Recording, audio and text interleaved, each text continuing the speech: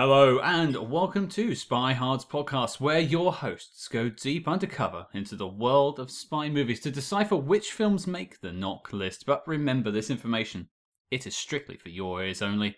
I'm Agent Scott. And I'm Cam the Provocateur. And Cam, I believe we have a guest. Yes, that's her in the distance, riding in on a slizzard. It is, of course, Daisy Edwards from the W Rated podcast. Hello, Daisy. Hi, and my slizzard says hello too. I really hope that doesn't mean anything else, and I'm sorry for the American listeners or someone else who's offended by the word slizzard. Luckily I'm not, so that's good. I am just aghast that you would say that, Scott.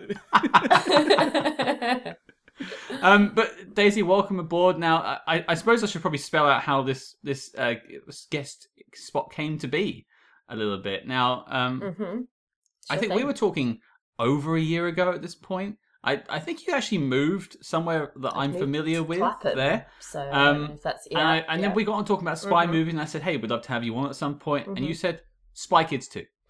Just with no other. No, that was it. No, That's the one you wanted. Explanation, nothing. I just said those words. Yeah, that was your only reply to me. I don't think you really want to talk to me that much. And then that was it. I a haven't lot. spoken to you since.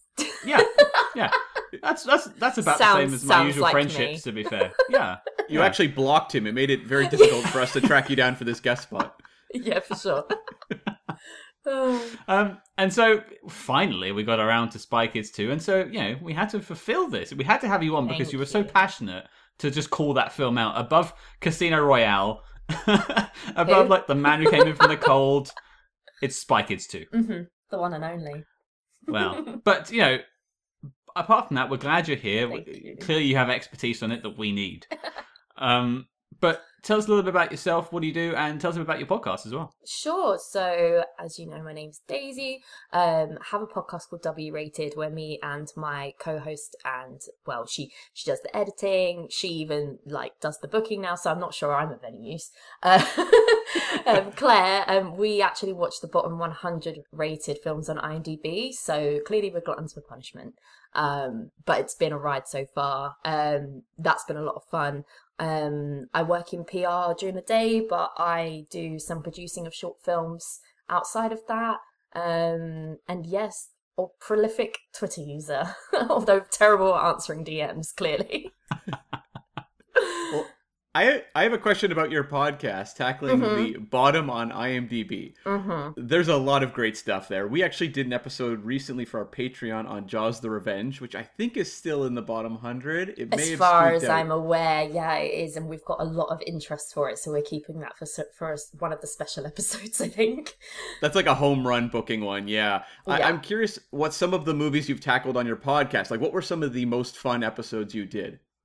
I think, and this sounds completely counterproductive, but one of the most fun was my most hated, just because it was just so cathartic to talk about, was one of the parody films, Vampires Suck. It's made by the same guys that did Date Movie and things like that, which we also did, which is absolutely terrible, which is basically a parody on Twilight, and I just didn't find maybe I had one laugh, so it was just devoid of any kind of humour for me.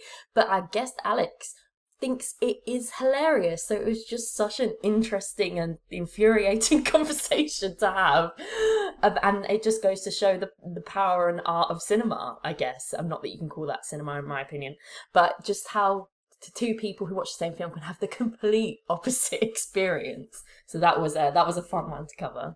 I remember when those guys, was it Friedberg and Seltzer, I think? Yes, yeah. We're making all of those movies. I think they did Date Movie. I only saw one. Date Movie is one that we did right at the beginning. We really set ourselves up with that one. And it should be called Dated Movie because, my God, all of the jokes are solidly stuck in the 2000s and have no sense of humour attached to them anymore. We were pretty offended by it, to be honest. All of their movies were just here's a reference. Here's a reference. Yeah. There was no actual joke. It was just whatever happened in that year. It's what happens if a cow falls on Iron Man? And you're okay, there you have it. Some people want to know, and they answered that question for them. So, who am I to judge? I do. I judged a lot, actually. Just goes to show there is some cinema for everyone, basically. Yeah, if you can call it that. Well, I wonder. I haven't checked the bottom 100, but I do wonder if one of our dinosaurs is missing. Is hidden down there somewhere. No way. It's in the middle somewhere? Not that I don't recognise the name. The thing is with the bottom 100, which is interesting because a lot of people sort of are quite surprised by some of them on there. Either some of the worst films that they've seen on there, or some of the ones on there, they're like, surely that's not that bad. The way that they aggregate the score is based on, it has to have over 10,000 votes, so it has to be like a film of a certain popularity. And Right. anyone who is regularly rating on IMDb, their vote is like upweighted because, you know, they've got a bit more of clout, I guess, in terms of, you know, just contributing to the site. So it's an interesting algorithm that they've pulled together, old IMDb. But, you know, for the sake of having a laugh, it works. Yeah, I don't think anything we've tackled on our show is on the bottom 100. I mean, Jaws the Revenge being the only one with the Patreon stuff that I can think of. I mean, we have had some bad spy films, but I think Daisy nailed it there. Basically, it hasn't had enough fans. I don't think enough people have been on IMDb to talk about Remo Williams or one of our dinosaurs is missing, and nor should they. And even like Taken 2 would be nowhere near the bottom 100. No, exactly. I think the highest rating that's on the bottom 100 is no higher than 3 stars out of 10. And even with like stuff that's like big blockbusters, you know, it's pretty bad. You're always going to have the people that are like, I'm here for a good time. This is popcorn, like blockbuster. Like it'll always be a lot more average than you expect. It really has to be bottom of the barrel for it to be popular enough, but be scored low enough. It's an interesting mix.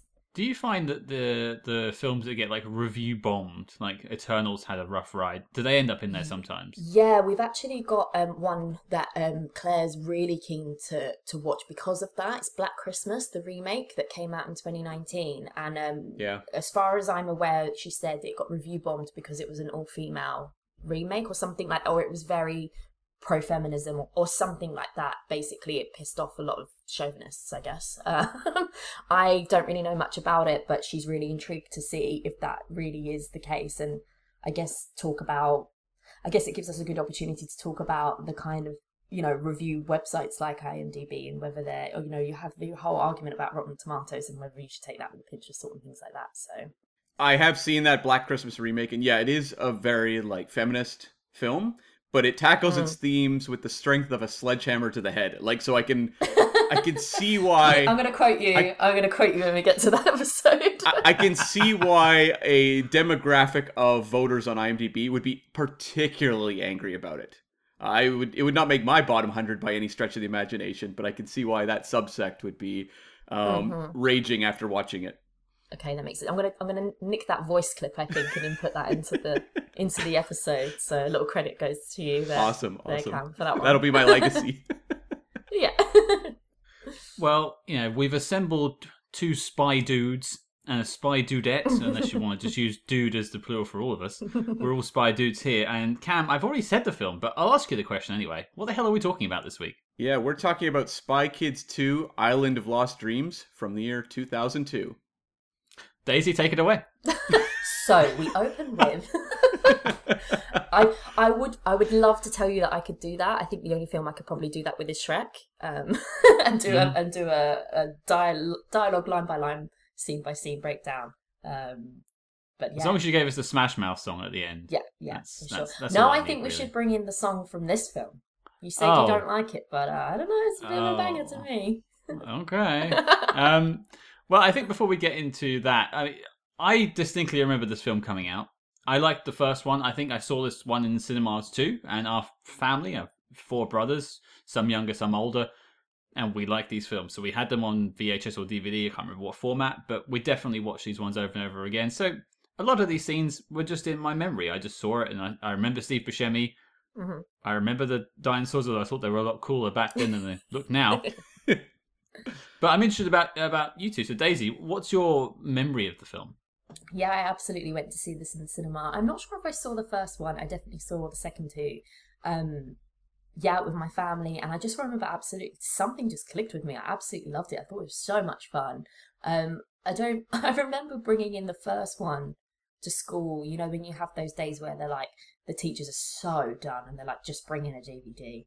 and we'll watch a DVD, wherever you want. And someone brought in Spy Kids and everyone went mental for it. I can't remember such love from my peers for the second one, but I know that I wore out that DVD for sure. I was just like, this, 3 kind of dropped off in terms of quality for me, for however old I was at the time. But number 1 and 2 were definitely on rotation for a long time. I'm not even sure. I've got 3 little brothers. There's quite a bit of an age gap. I don't think. Maybe they did watch it with me, but no, this for sure is like pure nostalgia for me rewatching these back, and I think I'll be a lifelong fan because of that. So it was quite personal to you, really. Like, if you weren't sharing it with your siblings who they're a bit younger than you, that was kind of a film you picked up on and held tight. It's something you liked. So that's I think that, no, I hadn't thought about it that way. I don't know what ended up happening to my DVDs, but I've rebought them all 3 on Blu-ray recently. So, I've got that for life now. We're funding more Spy Kids films, I think. By doing these reviews, we're creating more. I would love them to do, for all the reboots and sequels that we've got going on, I would love for them to come back as adults and it be their kids. I would love that so much. Well, they do appear as adults in the 4th one. They do, but the less we talk about the 4th one, the better. Now that is on the bottom 100. Is it? Yeah. Oh, I didn't know. Wow. Okay. Sorry, Joel McHale. Yeah, he's probably the best bit about it, to be honest, but that's because I absolutely love Community and he's basically Jeff in it. So Okay. Well, we have a somewhat sentimental memory of it there, and then a very sentimental memory of it there, and then we come to Cam. See, I'm a little bit older than both of you. I'm like Ricardo Montalban here. I'm Grandpa swinging by. So when Spy Kids 2 came out, I was 21 years old. My friends and I weren't going to see Spy Kids 2, so I'd seen the second one on. This is the year of like Spider-Man and Lord of the Rings and what have you. So yeah, I wasn't like that excited for Spy Kids 2, and I'm guessing like there's a very quick turnaround, Spy Kids 1 to 2. So I'm wondering. I was thinking that when you said the release year, actually. I didn't realize they were so close together. Yeah, so I'm even wondering, had I seen the original Spy Kids when Spy Kids 2 was hitting theaters? It's quite possible not, because I saw Spy Kids on cable TV, one of the streaming movie channels back in the day. So I don't know if I'd even seen that one when Spy Kids 2 hit theaters. So it was just such a fast turnaround. But yeah, I never saw it, period. Unbothered. It's the answer. Oh, this is your first time? Yeah, this is the first time I'd ever seen Spy Kids 2, yeah. I would love to know what I would think about this film if I had no nostalgia attached to it, and I have a funny feeling that whatever Cam's going to say is probably that. I think I'm looking through nostalgia-tinted glasses, but that's fine. It works for me. Hey, me too, and I'm owning it. Let's keep on that nostalgia ride, because you're going to need those highs when we talk about this Letterboxd.com synopsis. Because boy, is it a long one. Oh, God. Oh, no. Here we go. Spy Kids 2, The Island of Lost Dreams. Little Spies, Big Attitude. Exploring the further adventures of Carmen and Junie Cortez, who have now joined the family spy business as Level 2 OSS agents. Their new mission is to save the world from a mad scientist living on a volcanic island populated by an imaginative menagerie of creatures. On this bizarre island, none of the Cortez's gadgets work, and they must rely on their wits and each other to survive and save ... the day. That gives away the whole plot. I didn't write it. It wasn't as long as some of the other ones we come across, but I mean, I could take out about 2 sentences of that. My toes curled at your pronunciation of menagerie. I was obsessed. I had to really lean into it because I don't know. It felt right in the moment, guys. How dare you? How dare you? Okay. Well, Cam, I have a lot of questions for you, but I kind of want to know. Do you know how to dance? No, I actually don't. I'm terrible at it. Oh, Well, there goes my entire set of lines. Why don't you just tell us how the film was made then? Okay. So as we established, like Robert Rodriguez, the writer-director of these films, rolled pretty much right into part 2 from part 1. So behind-the-scenes details on this movie are, like, there's not that much because it was just like, reassemble the team, shoot the movie, and we're done. Like, they really cranked it out fast. But he said he envisioned this whole second movie while he was shooting the first, and he referred to the first one and said, basically, we had to make that movie so we could make this one. Which means, essentially, he didn't necessarily want to make an origin film in the first place. He just knew he had to set everything up so that he could make this movie. Because he wanted to just do the big, crazy spy movie with effects and all sorts of stuff where we don't have to explain things. And I think when you look at this movie, like, there's a lot less world building than there was in the first one. They can kind of just take off and run. And he said he knew he wanted to make a Ray Harryhausen adventure like Jason and the Argonauts. And it's impossible to watch this movie and not think of those films if you've seen them. Movies like Clash of the Titans, Jason and the Argonauts, obviously, the Sinbad films. That sort of inspiration is all over these movies. So the production, he said it was just way easier than the first.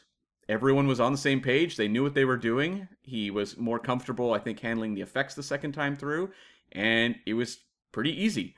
In terms of casting, Ricardo Montalban was cast after Rodriguez attended a screening of Wrath of Khan at a Quentin Tarantino hosted film festival in Austin, Texas.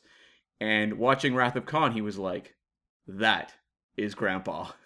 What a get for this film, by the way. I know he's in a wheelchair. He's still delivering those lines. But then again, you know how I feel about Wrath of Khan. And it would have just gone over all of the kids' heads. Like, no kid would know what the... I knew. Oh, did you? Because Oh, I well, was you were a born cool a kid. Star Trek fan. You were So a cool I was kid. like, that's Khan. He's on my screen. He's in my kids' film. And everyone else was like, shut up, Scott. I was like, Yeah. Now, do you know why Montalban was in a wheelchair in this movie? I just assumed it was to do with like age or illness. Well, he had really traumatic back problems. And so he'd mostly retired from the 90s onwards. And Rodriguez talked him into doing this movie and basically said, don't worry about it. We're going to put you in a wheelchair and have you doing action things that way. So that's how they actually got Montalban on board. Works for me. Yeah. And this movie was the first Rodriguez movie shot entirely on HD digital video. Going forward, that's all he would want to use. He became a big proponent for digital video. And this happened because he went and visited George Lucas on the set of Attack of the Clones and was just so impressed with how Lucas was shooting that movie, because Lucas was a pioneer of digital as well. And I think it's impossible to watch Attack of the Clones and not be won over by the style of that film. I was literally thinking, Attack of the Clones, influenced, inspired, interesting. Yeah. It does make sense. When you look at some of the... I know he did a lot of the CG work in this film. Rodriguez, I should say. Pronouns. But it has that kind of sheen to it. That kind of cleanliness that the prequels had. I didn't like about it, really. I preferred the more lived-in universe you had in the originals. And Yeah, me too. kind of the sequels. Yeah, so he just was really impressed with how quickly the turnaround is with using digital cameras, because Rodriguez is a guy who likes to move really fast with his productions. So using film almost doesn't make sense for him. And so he decided to test out this HD footage actually on the first Spy Kids. He did a couple reshoots for the first Spy Kids, a couple scenes here or there, and shot those on HD video and was won over. And so this movie was shot entirely on HD video, which I think I will be touching back on when we talk about the effects integration, which there is a bit of a difference between 1 and 2, I noticed. As for the budget, $38 million, so he just a tiny little bit over the first one. He said, the second one was greenlit very quickly after the first one opened, and he really didn't want that much more money. He just said he wanted to do whatever he wanted to do. Make it big, make it crazy, just don't essentially box him into what the sequel should be. And so, as I said, $38 million budget. Domestically, it did 85.8. International, 33.9, for a worldwide total of 119.7. So, not bad. Not bad for a kids' film. Well, I mean, kids' films can make more money than anything. Usually when you look at top 10s now, it's all kids' films. How was that compared to the original, just out of interest? I'm glad you asked, Daisy. So the original... You told me to ask that earlier. No, I'm joking. Yeah. The original made 147.9. So this was actually a downgrade of $30 million. Mm-hmm. Okay, well, that's a shame. I thought it would have built off that sort of fan base there. But maybe when did the first one come out? Was it 2001? Yeah. So this is a year turnaround. Yeah. Wow. I wonder if that's actually why it might have made less. Because they typically say the magical number for sequels is 2 years to 3. And I wonder if when you just throw out another one 1 year later, after you've already gone through the promotional cycle of one, the home video promotional stuff, that parents see a commercial for Spy Kids 2 and are like, we just did this. Well, I think that's a very important thing. And not just home video, but also playing on television and things like that. And I think me and Daisy can probably connect on this one, not so much Cam, but you think about Sky Movies or something like that. This film played all the time. Yeah. The first one, certainly. So it was just on like kids' channels. You don't need to pay money, like a whole family's worth of cinema tickets and God knows what else it costs, when they could just have it on TV, the first one. Yeah, that makes a lot of sense. There were certain people that went to cinema, of course, and seen it, but there was a massive generation of people that saw it on home video, I imagine. Kids. And if they've just seen the first one, because at that point it took like a year for things to come out on home video. It wasn't like now where it's 6 weeks. Yeah. So maybe they just didn't know, they didn't want to watch a sequel to a film they hadn't seen yet. Mm-hmm. Yeah. Because kids don't necessarily race out and rent it the week it hits video shelves. Like, it's up to your parents ultimately when you see things. There were so many movies as a kid that I didn't see till much later, just because my parents either didn't take us to it or just didn't rent it for us, immediately. And I remember maybe a parallel for more my age group, but the first Ninja Turtles movie comes out in 1990, and that was like, a massive, massive hit. That was like a phenomenon for my generation. And Ninja Turtles 2 came out 1 year later, and it made less than the first one, which you would think, coming off the absolute insanity of the 1990 movie, the 91 one would have done at least equal, and it didn't. So yeah, because you've not got that breathing room. I thought you were going to say Casablanca. Gone with the Wind. Yeah, my parents wouldn't rent it. Oh, boy. Oh. But maybe there's a lesson, too, though, because Ninja Turtles 3 came out 2 years after the second one and made, like, no money. So it's almost like a strike while the iron's hot when it comes to kid stuff. There's a musical parallel I could make here, but it's very nerdy, so I probably won't go into it. But yeah, I've seen this happen before. Now I need to know. Yeah, you can't tease it and then just be like, nah, never mind. All right, well, I've already I mean, you guys know I'm already a Trekkie, so I might as well keep making myself even weirder. So I really love the 80s pop group Men at Work. Okay. Right? Yeah, see, selling it for these two. But, okay, they had their first album, Business as Usual. It won Grammys, it won all kinds of awards. Great album. They released their second album the year afterwards. To make matters worse, because this is an Australian band, they released them in Australia. They moved to America. They released both albums within months of each other. Oh, why would you do that? And then no one wanted to hear from them because they had 2 albums out. It was Too all much. over the shop. Yeah. And then they waited 3 years for the next one, and no one bought the third album at all. Huh. So they went from Grammy Award winning to nothing in 3 years. The worst release strategy I've ever heard in my life. Oh, it's a mess.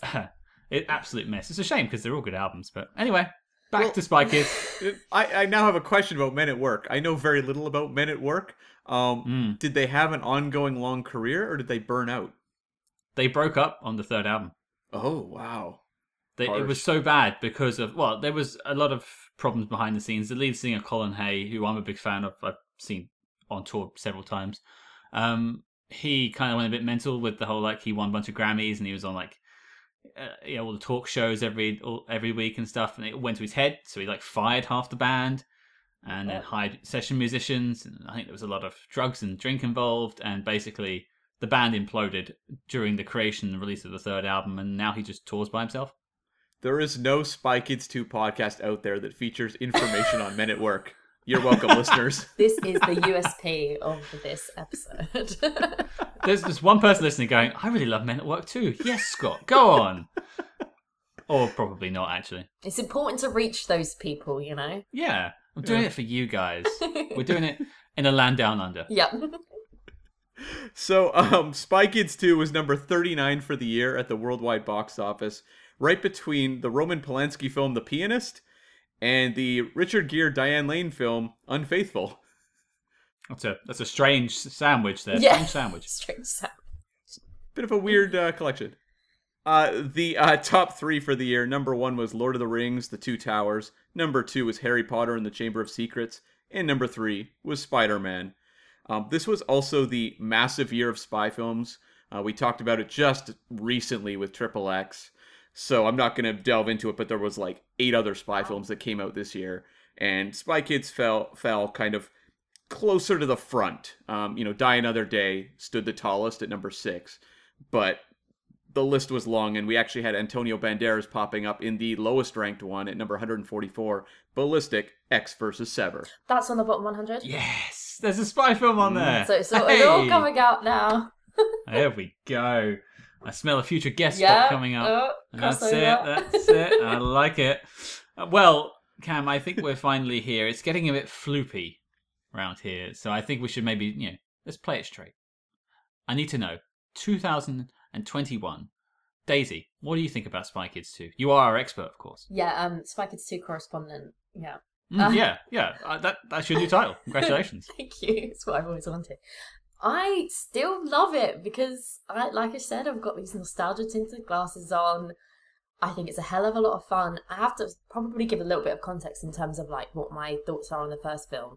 I think it's so underrated as not only a kids/family film, but just a film in general. Like, I've spoken about it on a podcast before, and I just think it does so much well as an actual film. And I know you guys have spoken about like the CGI, and now all of a sudden I'm like, yeah, okay.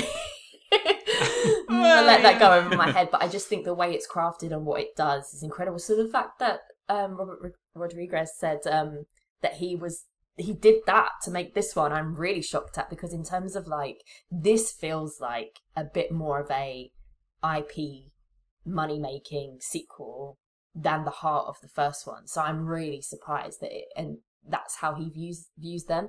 But to be honest, still, in the way that I guess now it makes sense that it was filmed straight afterwards, I really do feel like this is an immediate continuation. Like, you haven't got that thing where suddenly the kids are like 5 years older and we're pretending that they're only a year older and things like that. The sort of the chemistry's still there between all the family. You've got everyone that's come back. Some of them are in much smaller parts, of course, but then you've got really great secondary characters come in, and a stacked cast. And to be honest, weirdly enough, not as stacked as the third one, which is not a great film, to be honest.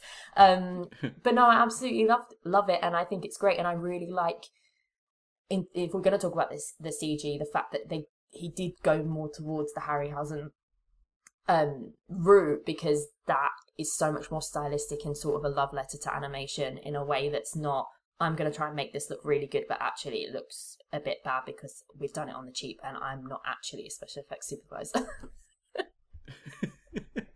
So yeah. But you still like it. Oh my god, yeah, no, I still love it. I could still quote it, yeah. Standard. You may have to later. Oh, I will, don't. No, you've been warned. Okay, no, works for me. Well, I think we're going to craft a review sandwich here because I know what I'm going to say, so I'm going to put Cam in the middle. Yeah, I guess my review of the first one is Scott's really presenting it as somewhat legendary at this point. I think the first one's a really nice, just a pleasant, nice film, and you were like, I'm 14, I don't like kids' films. I thought the sequel, in some ways, is superior to the original, and in some ways falls behind the first one. I think it's actually mixed in that regard, where there was elements of it that I was like, oh, this is really working. And I thought some of the growing pains for like the kid actors, they felt so locked in this time. I felt like the first one, they're kind of learning the terrain. When you're working with Rodriguez, it's all green screen. So it felt sometimes with the first one, it was two kids being put in a situation that like adults struggle with. You hear all the time about adult actors just dying doing like the Star Wars prequels in front of green screen. Here, it felt like the kids knew exactly how to operate in the Rodriguez kind of, filmmaking style. And just the dynamics between the two of them felt much sharper. And just the world building that he had going on here, I really enjoyed. The whole Harryhausen setup and this adventure kind of quest element. And I'll actually also will say the effects for me worked a lot better this time in terms of like the set pieces. It just felt like, I'm just wondering if it was the digital transition he made, that just the effects blended better into digital filmmaking versus blending very wonky digital effects with film. I wonder if that was part of the problem with the first one, at least for me. So those were all pluses. With the second one, I felt like at a certain point, the pacing didn't quite deliver the way the first one did. The first one is very fast-paced and punchy, and it flies by in 90 minutes. Whereas this one, there was a little bit of a saggy section when we meet up with Buscemi, and we're kind of just waiting to get to where we're going. And also, this movie tries to do a lot. It has a little bit of that sequelitis of like the first one had a core message about the importance of family. You've got the kids trying to save their parents. That's a great, core for a kids movie. Whereas here you had a lot of things going on. You've got kind of like a romance going on. You've got the parents off on their own side story, and then also trying to win the approval of, Carlo Gugino's parents, that sort of thing. And it's like, I think thematically we don't have as well-defined a core, but everyone's kind of having so much fun that it doesn't drag the movie down. Because like when you look at a movie, say like Spider-Man 3, which is also doing a lot and has that sort of sequelitis, it gets dragged down energy-wise. I didn't really feel that here. Well, just to put you on the spot, comparing to the first one, do you think this is a better film, Cam? I don't... I'm going to really have to mull that one over, because I think in some ways, no, because I think the first one is so propulsive that for a kid, and I've sat and watched movies, with my friends' kids, their attention span is really short. And I'm talking kids, in the 5, 6, 7 kind of age group. And I think they would sit through that first one much easier than they would sections of part 2. So I wonder, as like a young kid's entertainment, if 2 is inferior because it just feels a little more drawn out. It doesn't have that rapid fire energy of the first.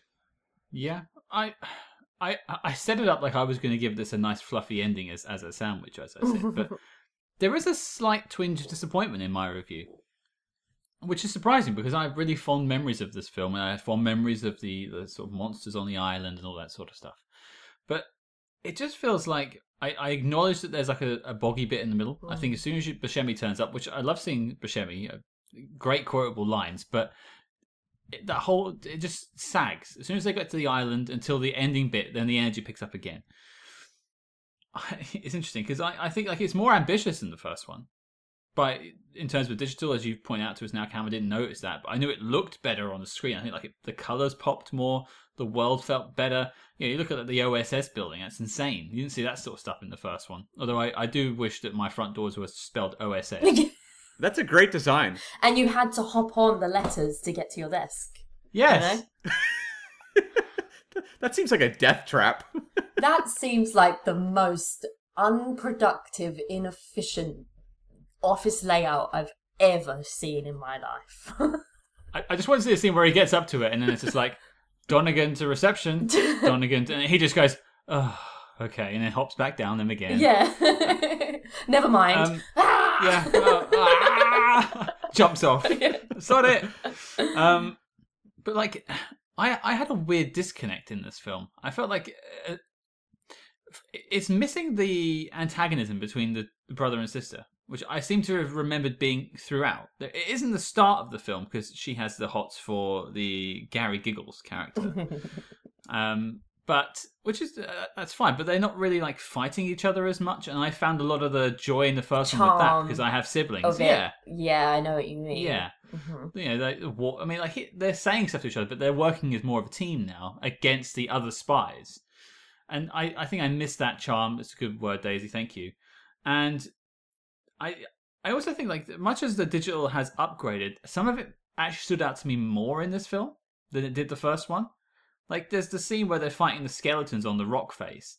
That just looked like something I could probably render on my 10-year-old laptop. And it just... It kind of looks like they've layered... You could literally, like, lift up. You know, like when you see Disney animators, like, with the sort of perspex, like, you could literally, like, lift it up and see how it's been layered on. Yeah. Which is a shame, but I feel like there's a little bit of charm to it. But then I think if that's, again, because it's like, that's how I always knew it to be.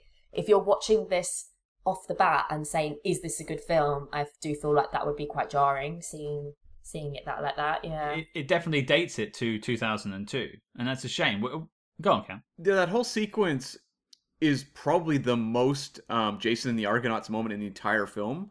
So it often feels like they're trying to replicate the Harryhausen actual sequence. And that one, you're working with stop motion, which also has a little more of a physical weight to it.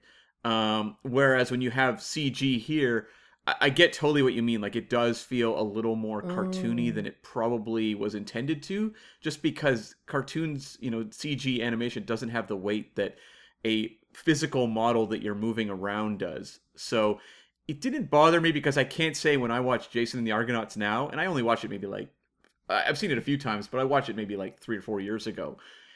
The sequence doesn't necessarily look flawless now when you watch Jason and the Argonauts, but there is a fun to it. And I think they managed to capture the fun, if not quite the technical prowess that, you had in the original Argonauts. Yeah, I think this film has just lost a little bit of the charm of the first one. And it's still got like you say, the dynamics in the family, the inclusion of the grandparents is great. I like the world building of the OSS. That's nice to know that there's more to it. You've got the opposite spies, the president's daughter. Shooter McGavin is the president. That's priceless in itself. It means we've lost George Clooney as the president. Well, apparently he comes back. Apparently this is the only Spy Kids film he isn't in. Yeah, I'm pretty sure he's in the third one. Like, blinking you'll miss it cameo, I believe, if I remember rightly. Maybe he was actually behind a black bar the whole time. We just couldn't. Yeah. Just like the one, like the letterbox I decided, like. Yeah, exactly. He was there, but we'll never know. Well, you can tell Rodriguez has these low budgets because he shoots a lot of these adult actors in probably like 2 or 3 days.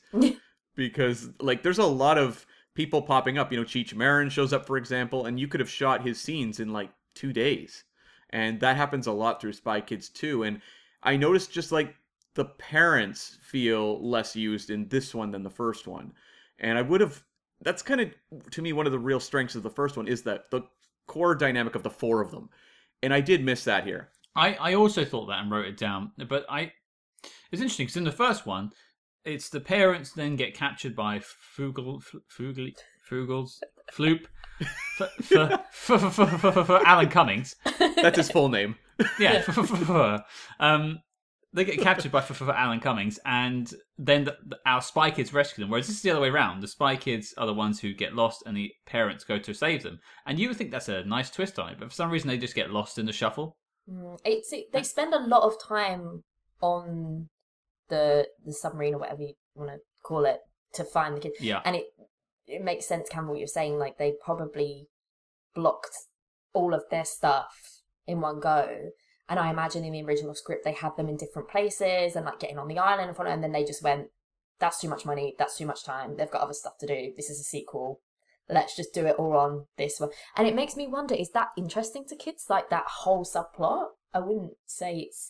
I think there's some really funny jokes in there, but I'm talking about like watching it when like I got a bit older and was like sort of like a tween, like I found it quite... I don't think like proper young kids would care at all about that subplot, especially because it's stuck in one green screened set ultimately. I think that's a really interesting question. It's something we didn't really explore in the first one, but a kids film to me has to work not only for kids but for the adults that take them. Mm-hmm. And I think the first one delivered. Ultimately, it's a family film. I think it worked so well, the first one. Yeah. The second one has those jokes, like you say, with the parents, like when they're trying to find the kids, and Ricardo Montalban's like, "Oh, I do this." Yeah. It's like, "Shut up, Grandpa," and da, da, da. We've all had overbearing parents. We all understand that, but I don't think they play it up as much in this one. I don't think there's as many jokes for adults. It's more for the kids, and I think maybe that's why I've bumped on it this time. Also, when you look at the first one, you do spend time with the parents when they're in Floop's, prison and whatever, and their escape. There's a lot of like visual trickery going on to make it seem kind of exciting. Like if you're a young kid, you probably don't care that much about the parents, but you're watching them deal with like death traps and jump over gaps in the floor and stuff like that. Yeah. They have loads of gadgets and stuff. There's a lot of like just traveling in this one. There's some great gadgets, but the first one was like overwhelming with gadgets. That there was, and I think the pace helped as well. Like you said, Cam, like there was always something going on, and even when it was these subplots that they probably don't care about, there was some visual. Like they had like the laser that was it like when they captured them, they had the crayon that was like that melted the bars and things like that. There's always these little things that kids will go, oh god, that's so cool, I want that. Whereas it doesn't seem to happen as much in this one. And I wonder if part of that is the first one is so much a spy film. Mm-hmm. It really wants to embrace that world of James Bond style, kind of cartoonish spy action. Whereas this one, it follows more of a adventure film sort of mode, which one of the things about adventure movies is it's a lot of traveling. It's a lot of walking. You have characters referencing Lord of the Rings in this movie, and it's like, those movies, a lot of it is about the journey, and so we spend a lot of time with the characters exploring this island. We have the parents journeying to the island. It's not like a connected series of set pieces the way the first one was. I will say about the gadgets, I did really want to get on board with the gadgets, but when the main gadget of the film is a hairband and I don't have any hair anymore, it really hurts me. And also the plot is that their gadgets don't work. Yeah. For the bulk of the runtime, so I kind of just clocked that's... I understand the point of it, but it kind of taken away half the fun by doing that a little bit. Kids want gadgets. We liked having those things. It's toys that we played with.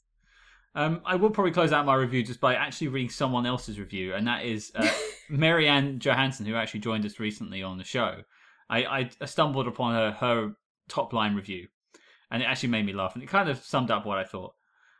It's bigger, it's dumber, it's more obvious, it's less fun, it's a sequel. Where's the lie? We should say, though, Spy Kids 2 was fairly well reviewed.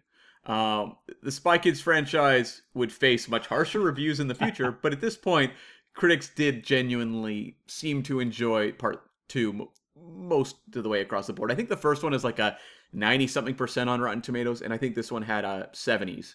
So I can believe that. But let's pivot into the good stuff. Let's talk about what we like. So, Daisy, you're the guest. You'll go first. Give us a thing you liked about the film. Well, I just like. I just find it so comforting to watch. From the whole film. Okay, till, well, I mean the credits, the song. Yes. Do you realise? I'm just trying to think. Can I just touch this because I actually really like this end bit. So you said it was out in 2002? Yeah. So I would have been 8 when this came out. And I think as an 8-year-old, I was obsessed with Carmen. Like, I was like, I want to be her. So like from the years that I then had it on DVD, like I just loved that little section because I was just like, right, you've got the cool spy girl who's now a pop star. This is amazing. What a role model for me, she says at the age of 12. And I just thought the song was really catchy. But that aside, I think that I really like the characters of Carmen and Junie. And I think that is because of the age that I watched these at. And I know you mentioned with the first one about like, you didn't necessarily like agree on whether the performances were good. I'd be intrigued to find out what you think about this one. But for me, I just found them so relatable. And it was so cool to see them doing stuff in both films that was just like, oh, they're doing stuff that I'm usually watching like adults doing. They're making it fun, they're making it accessible. And I really did like that's why I do feel like it's missing a little bit in this one in terms of like the riff off each other. But then they do have that with Gary and Gertie. And I was also obsessed with the fact that Gertie's hair span when I was a kid. So it's just, I think for me now watching it, the main thing that I love is that level of comfort, because I knew as a kid I like really related to it, and it like just made, do you know what it is? It makes you feel like, especially at the age that I was when I was watching it, I was just like, oh, this is like an adult film for kids. This isn't like, you know, we all love like the Pixars and everything, which is a family film together. I felt like I wasn't being talked down to, and I was being told like, you can enjoy like these kinds of films as well, and they're really cool, and like you want everything that's on screen and stuff. For me, I think I do prefer the first one. So there is going to be a few things that drop off of this one. But just the fact that, you know, they've got such great castings, like Steve Buscemi, I mean, come on, in a film called Spy Kids 2, Island of Lost Dreams, we have him saying, I wanted to get the quote right, so I brought it up. Oh no, it's gone. But what he says, like, it's just, this is way too serious. I know exactly the quote you're going to say. Do you think God stays in heaven because he too lives in fear of what he's created here on earth? If you said that to someone and said, what film is that from? Do you think anyone would know that that is from Spy Kids 2, Island of Lost Dreams? I sat up in my chair when he said that. I was like, you know what? This is what happens, though, when you get kind of a renegade filmmaker making kids' movies. He's going to inject ideas that a, you know, team of Disney writers would be like, don't say that. Yeah. Well, this is the thing. Maybe that's why it connected to me, because it was like, it's not talking down to me. It's not cutting out these...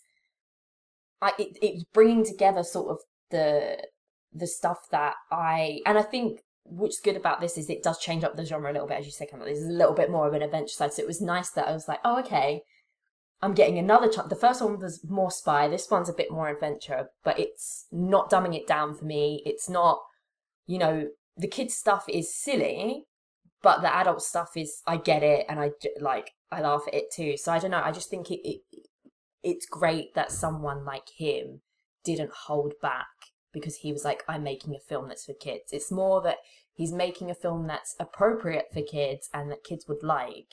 But ultimately, I think anyone can really enjoy it. It's just a shame that I think it's a bit dated, so it does take you out of enjoying it if you haven't seen it before when you were younger, maybe. I remember an anecdote. I posted it on our Instagram, but I didn't mention it in the Spy Kids episode, that when they were doing the first one, Robert Rodriguez took Alexa Vega to see Mission Impossible 2. And he kept saying to her, you're going to beat that guy. You're going to beat that guy. And he was trying to essentially create a competition between her and Tom Cruise, because he said he did not want her to compete against children. He wanted her to come across on screen as an action hero every bit as believable as what a Tom Cruise could do, or any other, you know, spy actor. You know, Vin Diesel's playing Triple X the year this movie comes out, so like the same thing. Like, she's on equal footing as a Vin Diesel as well. Yeah, and I think that, as you say, that definitely came across in terms of, like, it's just nice to have those role models for kids. They weren't, you know, they were out there saving the day. Like, the first one was saving the parents. This time they're, you know, they're hacking into the... in the first 5 minutes, I think she hacks into the Pentagon by, like... I know, mum's, like, computer... Which is just so... There's something so kitsch about some of these gadgets. Like, because, like, we're how many years on from it now? And, like, the parents sort of, like, computers at their desks, and the mums is, like, all makeup. And I'm like... I'm not even mad about it, you know? This is... There's something fun about this still, even if it feels really dated. And but yeah, as you say, like, because they've set up it to be, this isn't, I wouldn't say a kids film, kids acting in a kids film. It's about what they're doing and what, you know. And I think you said, obviously in the first one, it is a love letter to spy films. It's not taking the piss out of them or being like, look at us, we're in a spy film. Again, I don't think that attitude's in this one at all either. So that's really nice to it's just really sincere, but also knows it's having fun, which is the best of both worlds. Well, I completely agree, and you can tell Buscemi is being sincere when he delivers that immortal line. For sure. I actually wrote it down myself because it's a great quote. So I might change my Twitter bio to that just for the sake of it. God. Really. I want to sort of wind back to your bringing up the end credits music, because I'm not going to let that escape. I will actually just say, the reason why I'm chastising it is because it's been in my ear for over a day. I keep asking myself who, what, where, when, and why do I delight in, and it's there. But I do remember there was a karaoke version on the DVD. There was! Oh my God. So I can imagine, I was 15 when this film came out. It's a tiny bit of difference here, kind of in the middle of you two then. And I was in my full grunger phase at that point. You know, I was black hair dye. I was going for it. There's no way I was going to be singing this song. But if I was 8, and at 8 I loved the Spice Girls, and I still do, and I would be loving this song too. So it crosses boundaries. It's a catchy little tune. Mm-hmm. And I also love the gadget that she has, which means you can sing in different languages like this. Brilliant. Not sure about that dancing belt, though. Yeah, maybe not. Everyone has a limit, and that was the limit. Normally when we cover movies, I watch them the night before or something like that, and this one I didn't have time, so I had to watch it this morning. So it was like a crawl out of bed, make breakfast, and sit and watch Spy Kids 2. That's my weekly routine. I don't know what you're talking about. Sure. I'm sitting there though, watching this dance number, 41 years old, just like, what is my life? Where How did I get here? What is this? Yeah, like, is this all there is? Oh, is this cinema? Well, it's not in the bottom 100, so it's got to be doing okay. Certainly not, and it shouldn't be. It feels like the sole moment for me, and look, it's a credit sequence, so I'm not going to hold anything against the movie either way about it, but it feels like the sole moment to me that is like entirely for the kids. Like, I think most of the adults in the room are just like mentally checked out during this whole sequence, but whatever. I can get along with it. Yeah, I wonder if they were like, yeah, let's go, I can't have this in my head. And I bet you parents all over the world were singing that song. Especially when 8-year-old Daisy was playing it on karaoke version for the 10th time in a row. And oh my God, my poor dad. I need to ask him and see if he remembers it actually. I'm sure that he does. Just send him the song and see what he replies. Oh my God, I shouldn't I? Just no other context. Yeah, just straight up, just DM it, and then if he replies with a furious emoji, you know what it was. Yeah. Maybe he'll send you a video back of him singing it, like just that a cappella. Would be great. That would be great. I'm down. That's great. Well, Cam, what about you? Something you really enjoyed about the film? Well, I wanted to just touch briefly on just the dynamic between Carmen and Junie in this one. That I actually liked how they evolved it, where Carmen is getting older. She's noticing, this boy, Gary, and has a crush on him. She has a line that's a little cringy about, I can fix him, or something like that. You're like, ugh. Oh my God, that's so funny. That's hilarious. Definitely written by adults, that line, yeah. Yeah. But just the fact that, like, we now see she's getting a little bit older, but Junie is still young. And so you have that divide by age. And I actually think that was a really interesting thing to delve into, and how, at the end of the day, she does choose, her brother versus someone who's more her peer. So I thought, in terms of evolving a dynamic, I actually really liked that about this movie. I thought it was very effective. As for just what I enjoyed, honestly, the world building.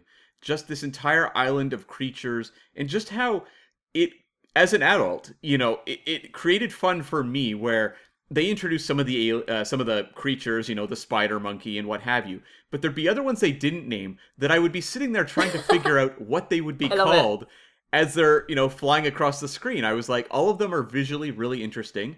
Robert Rodriguez has a really quirky style. He created the thumbs for the first one. And this feels like he's continuing that sort of evolution. I love the magnet men in this movie. I thought that was a ton of fun. But there was like one creature where it was the pig that flew. And I was staring at that going, what is that called? Now, I wrote down pigeon, as in combo of pig and pigeon. That's good. And then they said spork, and I was like, well, you see, much simpler. That's why he's a genius and I'm not. I don't know how I feel about the name spork. I think I prefer your version. Thank you. Pigeon's wittier, I think, yeah. Yeah, for sure. Yeah, I just loved how, if you're going to make an adventure movie for kids, we've seen a lot of adventure movies, I'm sure, between the three of us, where there's kind of like one set piece or something that you're like, yeah, that was okay. And then there's not a lot there. Whereas here, despite having like no money, he's just filling up this island with so many original creatures and sequences, battles between these, beasts, and then the skeleton stuff. So I just really appreciated that he went all out. If he's going to make a Harryhausen tribute, he's going to make a full-on one. Even like the bit where they go into like, I don't know if it's like a tomb or something, and they can hear each other's thoughts.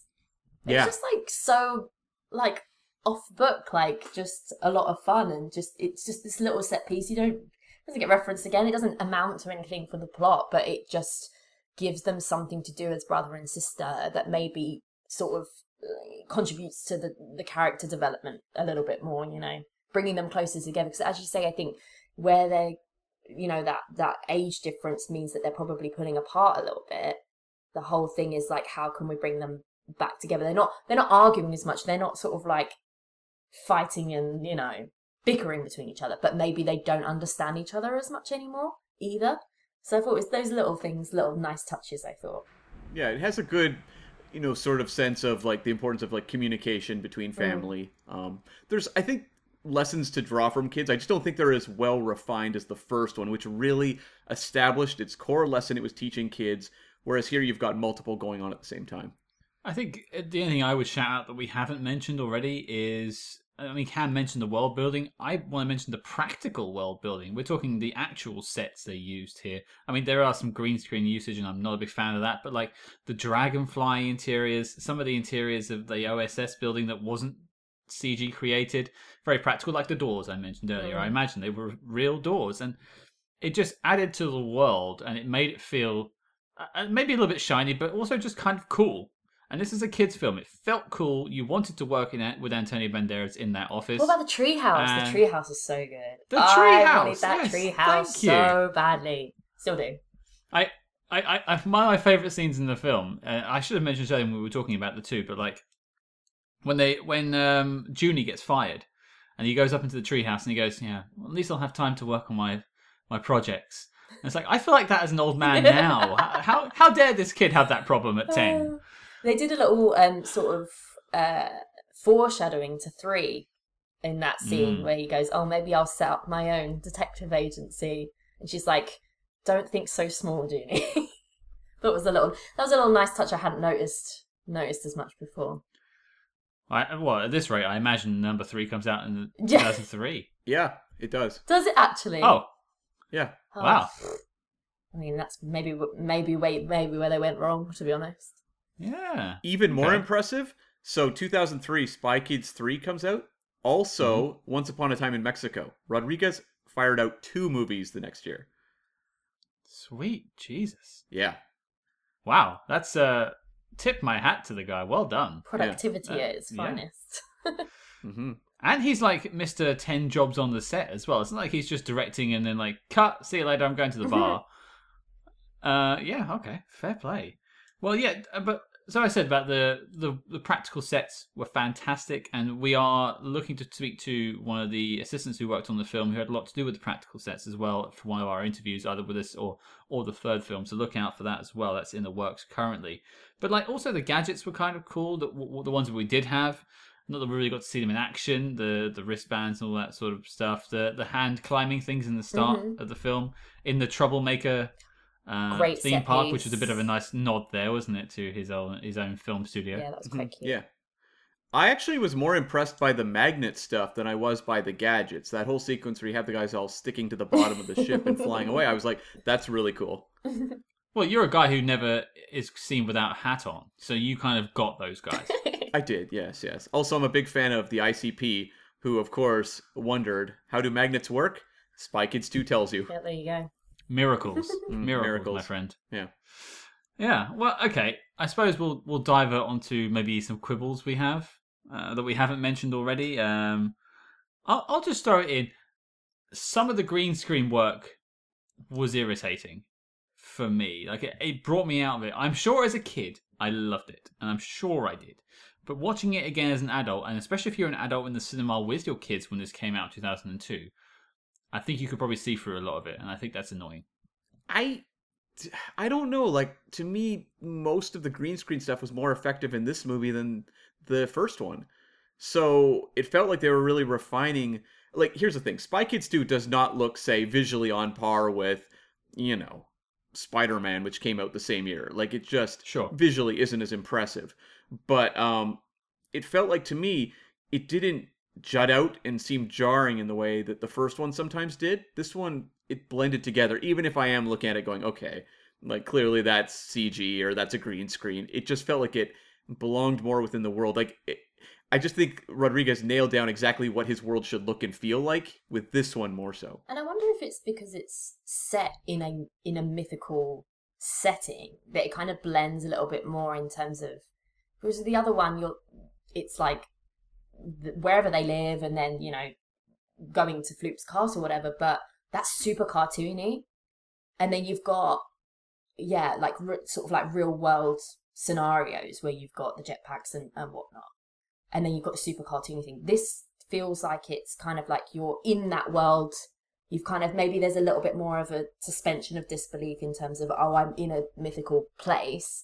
I'm expecting to see things that I wouldn't usually expect to see. Whereas if you're looking at the first Spy Kids, you're like, and have seen versions of jetpacks and whatnot since that have been done a lot better and look real. Maybe that's why it looks a bit schlocky in the first one. Maybe I should have tempered my expectations when I saw a Slizzard on the screen, you know. Yeah. But Daisy, what about you? Maybe a quibble you have. Yeah, I think, as I mentioned before, I just don't think it's as tight as the first one in terms of being like a whole heartwarming story from beginning to end, where I really feel like them. And I'm so shocked what you said about Robert Rodriguez is like, yeah, I just wanted to get that one out of the way to make this one.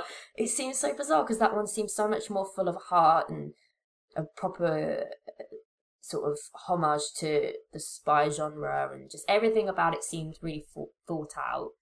And this one, I feel, as much as I like it, does seem like a quickly done, let's get it into theatres and make a bit more money. And of course, I'm not saying it's a heartless cash grab at all, but more so it feels cheaper and kind of more, where can we put them next? What can we do next? Who else can we bring in?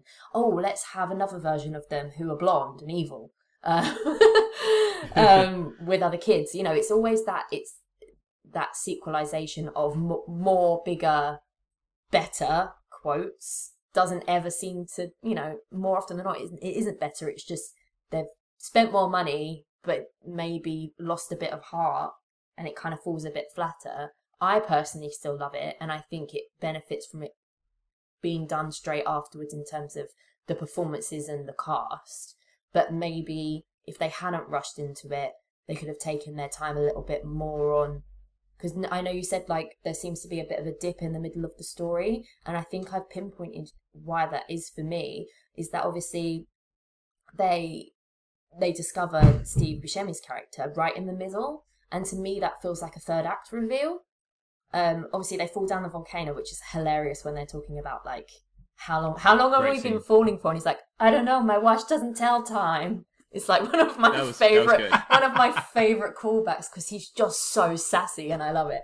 And it's kind of like they meet him, and then the other kids come in, and then all of a sudden they've got their third act sort of action point to go, and then all of a sudden you're seeing the rest of the island, and it's just like, this feels really like stop start.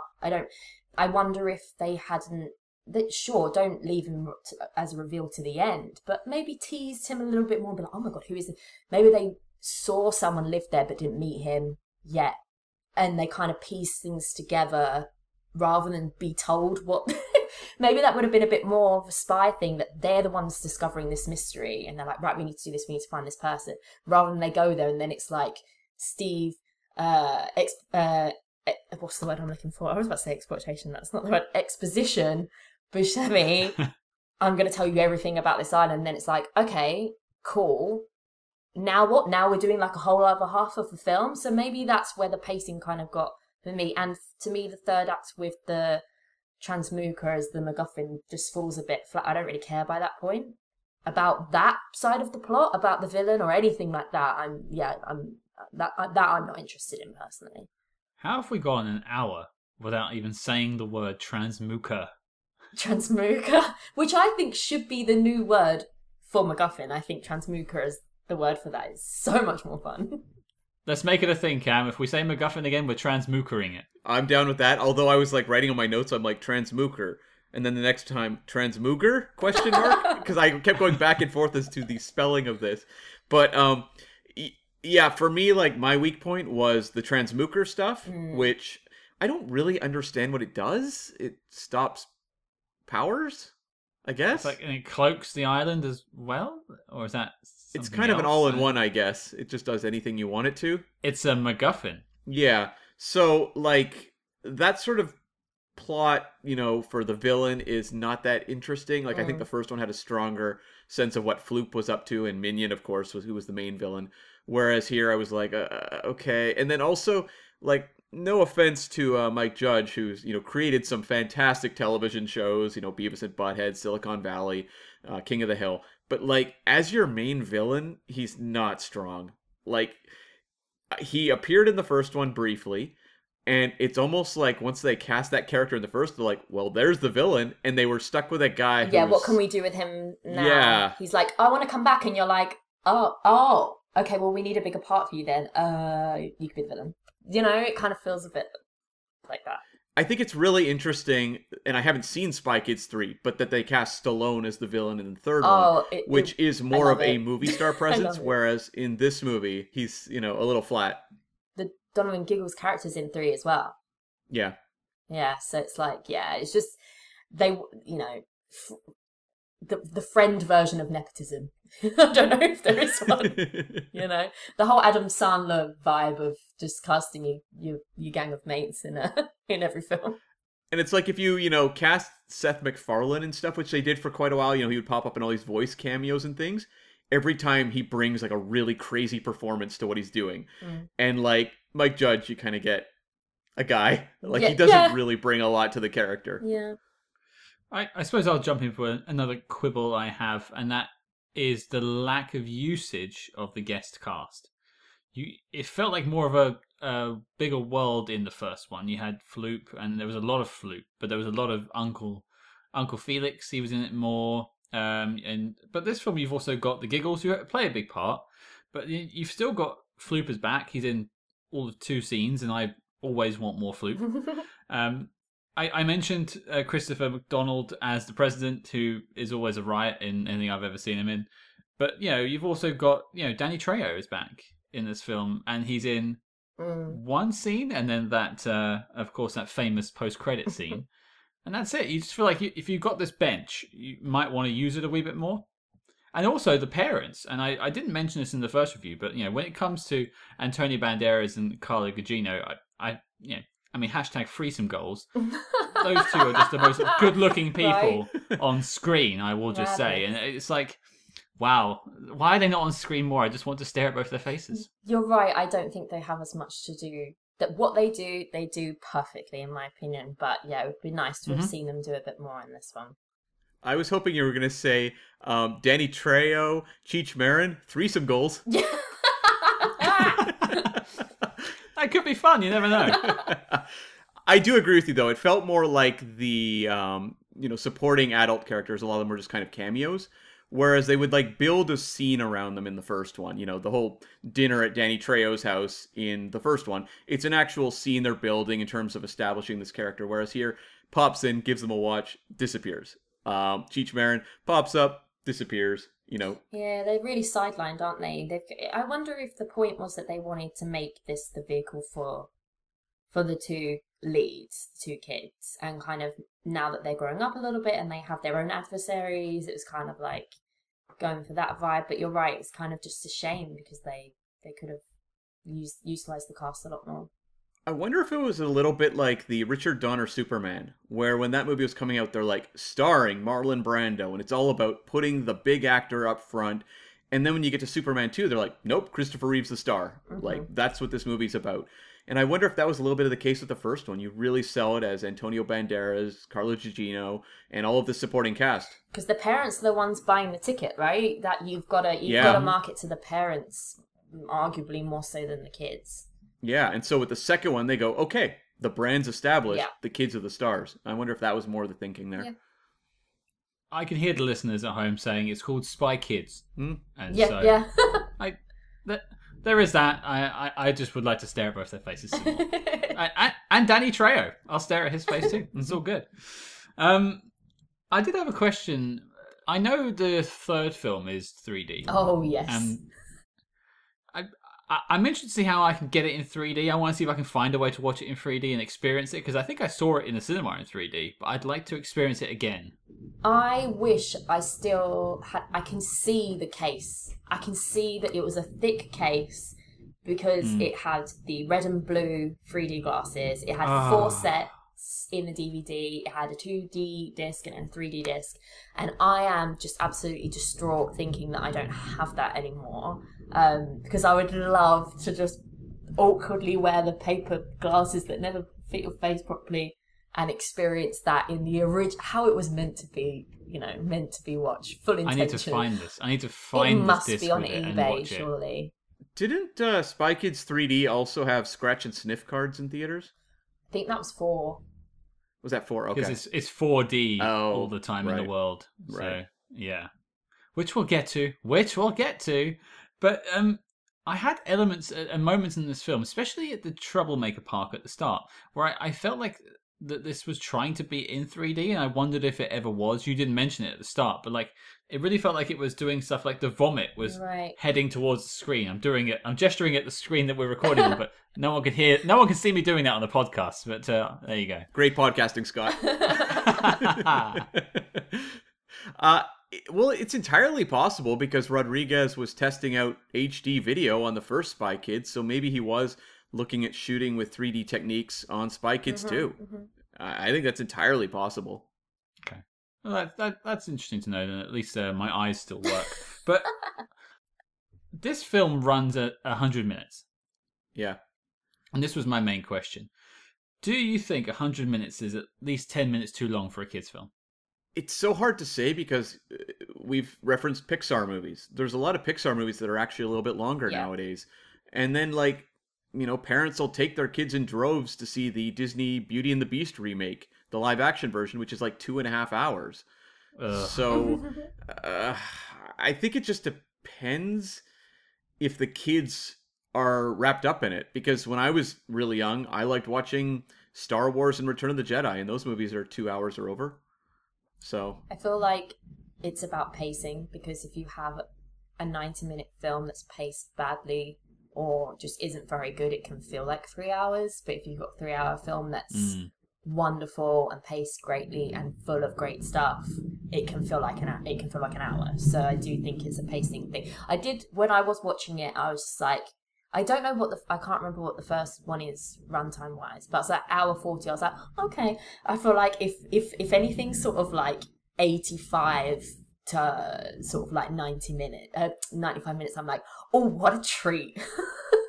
And I'm like, as a film fan, that seems really like contradictory in terms of the fact that I'm like, oh yes, let's watch less of the film, please. But I think I think an hour 40 is all right, because I don't think this film is necessarily for young kids. I think it's more sort of, older primary, early secondary kind of age range, and families generally. So.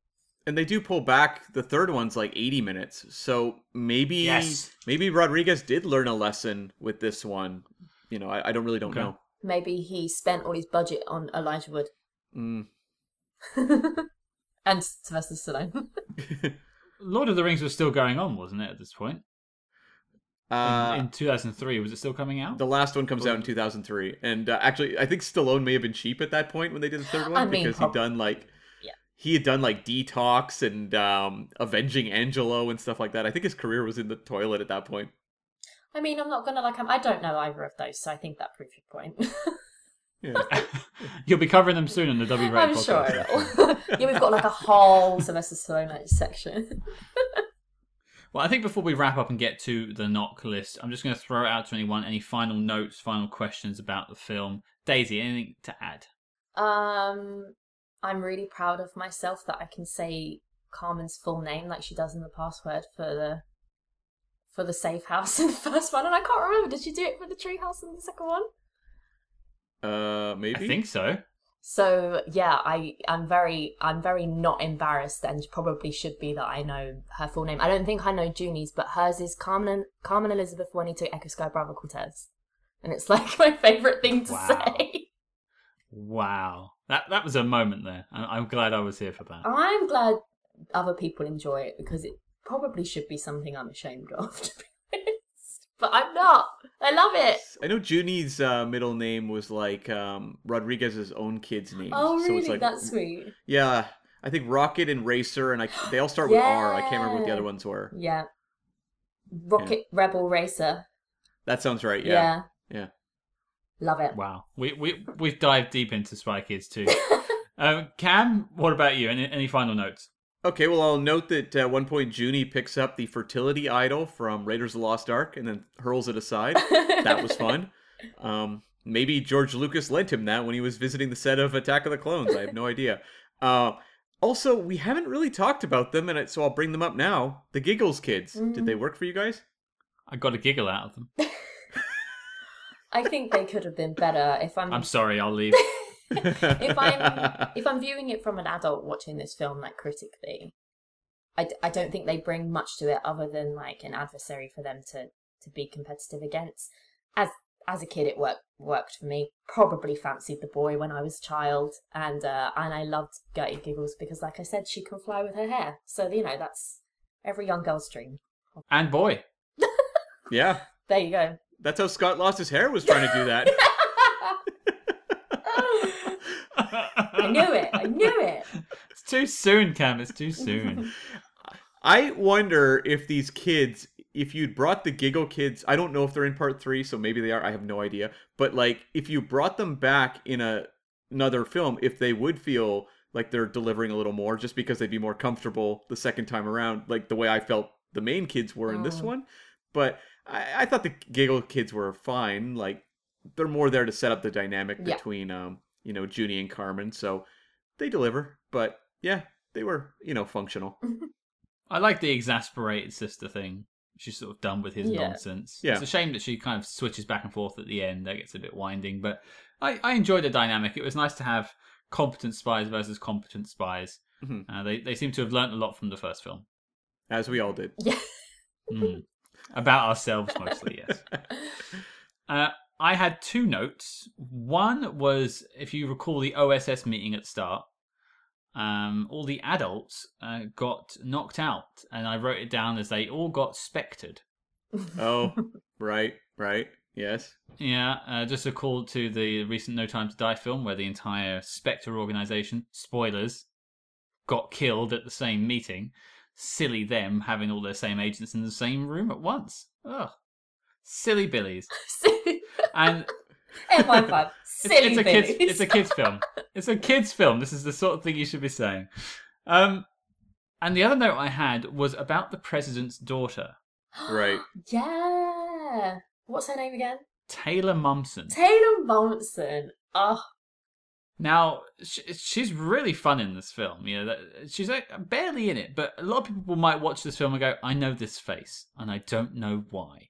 And that is because she is the lead singer of a pretty famous rock band now called The Pretty Reckless. They're great. And yeah, she kicks ass. She's very different now. If you were to compare the pictures of her in Spy Kids 2 and The Grinch, and then what she does now. But like, I saw them play at Reading one year, and I had a bit to drink, and I was shouting out, I was like, the president's daughter, or like Jenny from Gossip Girl, or Cindy Lou Who, like just on rotation, in the hope that she... Do you still dance ballet? Yeah. Do you still dance ballet? In the hope that she would acknowledge, which obviously she didn't, so... Well, I've reached out to her agent for an interview. I doubt we're going to hear back. Yeah. But I just think that's a nice, funny moment, and one hell of a glow-up. Yeah. I had no idea who this girl was, or who, like, Taylor Momsen really is. And now he's a massive fan. Yeah. Yeah, sure. I did appreciate that the president's daughter, though, when we cut to her in her room at one point, has, like, a doll that looks like Junie. I was like, that's odd. Oh, I don't think I noticed that. I didn't catch that. Yeah. Interesting. So, just to point out, you've got 2 people here who have watched this film multiple times and, like, recited lines, and we never saw that, and then Cam watches it once. Eagle eyes. He's like, yeah, check out that one thing in the background for all of 5 seconds. It's not even the background, it's kind of in the foreground. Oh God. It's near the end. It's when she's watching the message from him. Yeah, I knew what scene you meant. I can't place it. I can't think. Does this mean that Cam is the biggest Spy Kids 2 fan out of all of us? I think so. Oh, jeez. Not self-proclaimed, obviously, but... No. You've earned that title, Cam, I think. Sure. Well, let's hop in the Dragonfly and shoot on over to the island of the Knock List. Cam, as we have a guest, can you just run us through what the knock list is? Yes, the knock list is the tortured acronym for Need to See Official Classics of the Spy Arts podcast, where every week we talk about a movie and then decide if it belongs on the pantheon of all-time great spy films. So movies that have made it in GoldenEye, Goldfinger, North by Northwest, and the original Spy Kids. Ah, good. Are you convinced, Cam, right? Because it wasn't... You have to agree. Yeah. Yeah. We had to, when there's two of us, we have to agree. So I really had to negotiate that one. Work. So that was one of my proudest moments of the year. So that's doing the Lord's work, I would say. Thank you. Was that our longest debate over a knock list? I think it was. Either that or the Bourne Supremacist Ultimatum. Bourne Ultimatum took a while as well. Yeah. That was four of us shouting different opinions at each other. So that was heated. It was. But okay, I think I might know Daisy's answer, but Daisy, you say that. Spy Kids 2. You say that. Well, but if I'm going to be purely objective, I'd probably say no. But if it was the first one, I would absolutely say yes. Because unapologetically, I think that's a very good film. This, I think, is just me having fun and loving it.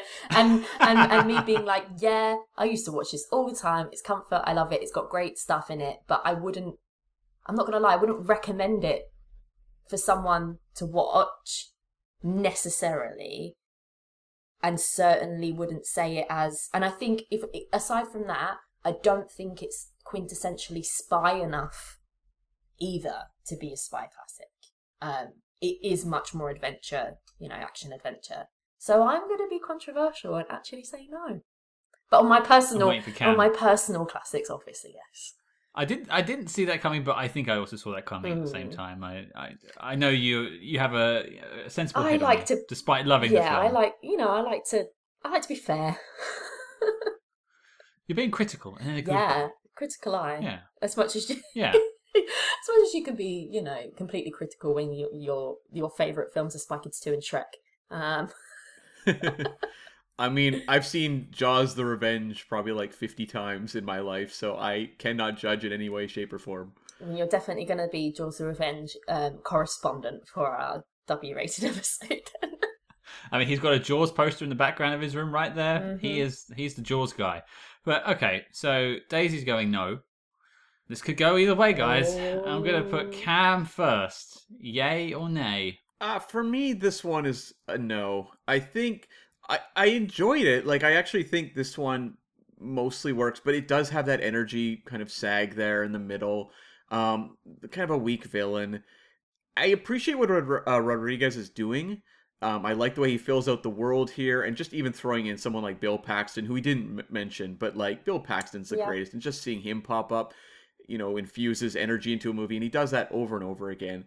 It feels to me just like Rodriguez just playing in the sandbox, but it does work, I think, for an audience. It's just like, when I'm looking at movies that we didn't put on the list, stuff like, say, Men in Black, Bourne Identity, movies like that, The Man from U.N.C.L.E., I had fun with all those movies. It's just that I didn't think they were kind of hitting that tier necessary for tipping over into a knock list. So I did not walk out of Spy Kids 2 angry. I did not walk out having had an unpleasant experience. I just don't think this is a top tier movie. It is kind of hard to argue with that. And I know I'm like trumping it in like I'm going to be a yes on this, but there's two no's, and I think I'm going to also be saying no. It is a step down from the first film. Not a mighty step down. It's not come crashing down around it. And it's something we've experienced, a year and a half into this podcast now, is that, if we have a yes at the beginning, sometimes you'll find it falls to a no there on in with the sequels, with a couple of the things we did. Like, it's hard to pick one off the top of my head right now, but I think Ipcress File was one of the ones. And then for the rest of Harry Palmer's didn't make it because they just weren't as good. So, maybe there's hope for 3 and 4. I don't remember enough about them to say. Everyone's making little sour faces, so maybe not, but there's still hope, guys. Don't just say it's a no. We'll see how we go. We might really love it after 20 years. Is there hope? No.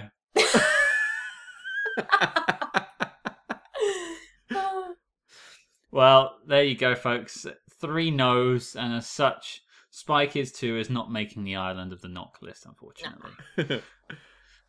But, Daisy, you're a rock star. Get your game on. Go play. I love it. I love it. I want that to be my outro for everything. You should use it. But no, we both want to thank you for stepping up as our, foreign correspondent, our Spy Kids 2 correspondent, the only person that could bring the passion about this film, apparently, because Cam is not a passionate person at all. There's nothing left. There's nothing left. Yeah. I mean, it's a dry husk. Imagine how I feel when the films that I have to watch for my podcast. The latest one of which was The Human Centipede 2. So you can imagine how I feel. That's the worst one of the three. It really is. I do not watch much like horror on that level. Like I watch a lot of horror movies, but like there's something about the Human Centipede premise. I was like, it's like the extreme level of it wasn't fun. It wasn't what I wanted to do with my Sunday. But you make a commitment to these things, and at some point you have to face the music.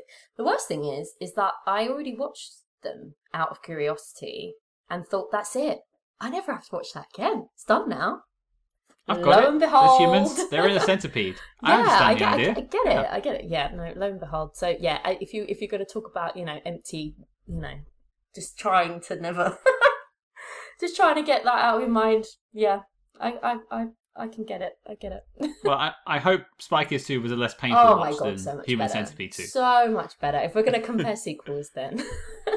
Yeah, sure. Well, but speaking of your podcast, tell the listeners where they can find out more about you. Sure. So on Twitter, I am at Daisy Vic Edwards, and then the podcast is at WRatedPod. We are also on Letterboxd, where it's I think it's just W-rated. And basically you can find the podcast on anywhere you usually listen to your podcast. If you're unsure, we've got like a link tree that's on the Twitter and everything, so you should be able to find everything you need there if you just go to the Twitter handle. Awesome. We'll be sneaking in the links in the show notes below as well to the podcast and to the letterbox as well, so easy to find. Just scroll down. Well, again, we want to thank Daisy for joining us, and you can of course find out more about the W-Rated podcast on their Twitter page and the show notes below. But Cam, before we talk about next week, I do want to quickly mention our Patreon page. So yes, on the Patreon, we have done our commentary on the Ipcris file, and we've done episodes on Wayne's World, and dropping this week, War of the Worlds from 2005, starring Tom Cruise. I'm really looking forward to revisiting this one. I think it's going to be a lot of fun. But Cam, what are we doing next week? Well, if there's one thing Spy Kids like to do, it's take flight. And we're going to take flight with a different spy. A spy named Clint Eastwood in the 1982 techno thriller Firefox. Yeah, I'm really looking forward to talking about Firefox. I'm always up for more Clint Eastwood. And we have another Spy Master interview coming next week with the writer of the film, Wendell Wellman. So tune in on the Friday as well to find out all about how the film was put together. And he's worked with Clint Eastwood on a number of projects. There's some great stories there for Clint Eastwood fans. So check that out. Yeah. And so your mission, should you choose to accept it, is to watch Firefox and join us next week. If you want to hear more about the Spy Hards Patreon and help support the show, you can find it at patreon.com/spyhards. And we thank you all that have jumped on board so far.